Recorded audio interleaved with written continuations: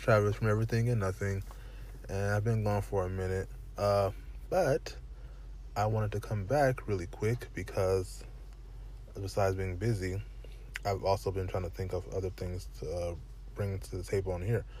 And I have another little gem, and it was one of my favorite movies as a kid, and I forgot all about it until just recently. And it's called Drop Dead Fred. People, well, almost everyone I know knows this movie, so you probably know it too.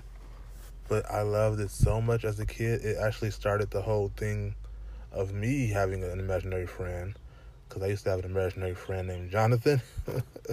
And it was because of this movie that I had an imaginary friend. Now, mine didn't get me in trouble like Elizabeth did on here. But yeah, it's about a young woman named Elizabeth, and she's going through a rough patch in her life, and then she,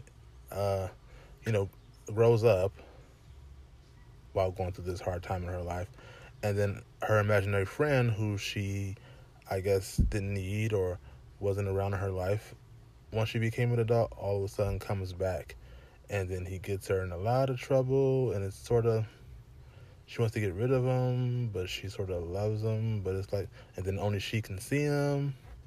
So there's a lot of stuff going on in this movie. It came out in 1991.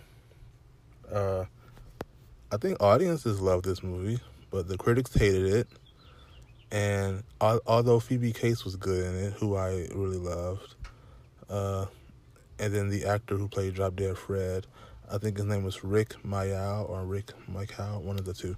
But yeah, he was in it, and then I think Carrie Fisher was in it, and Bridget Fonda.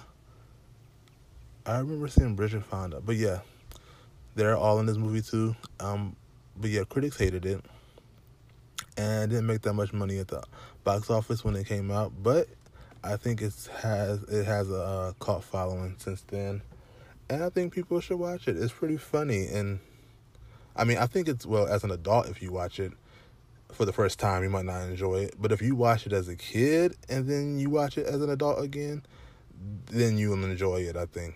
But if you're just first watching it at the first time as an adult already, you might think this is stupid. Like, what the hell is this? But if you grew up watching it, then, watching it now will only bring back fun memories. So check it out, Drop Dead Fred.